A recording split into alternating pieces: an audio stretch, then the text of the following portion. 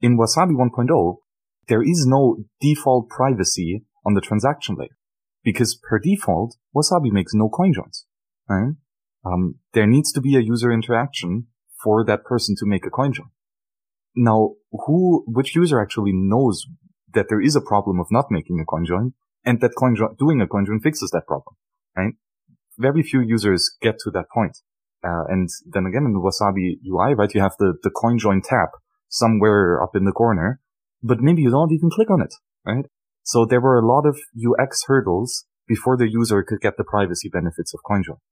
Yes. It wasn't happening. There's a cost to getting the privacy. It's not automatic. And as well,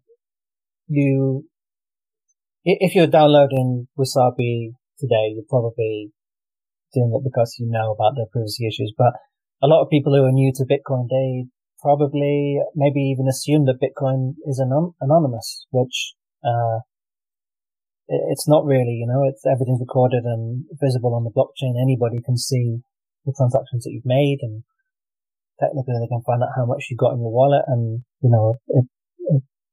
this is why Wasabi is here, is to try and undo that or to solve that problem.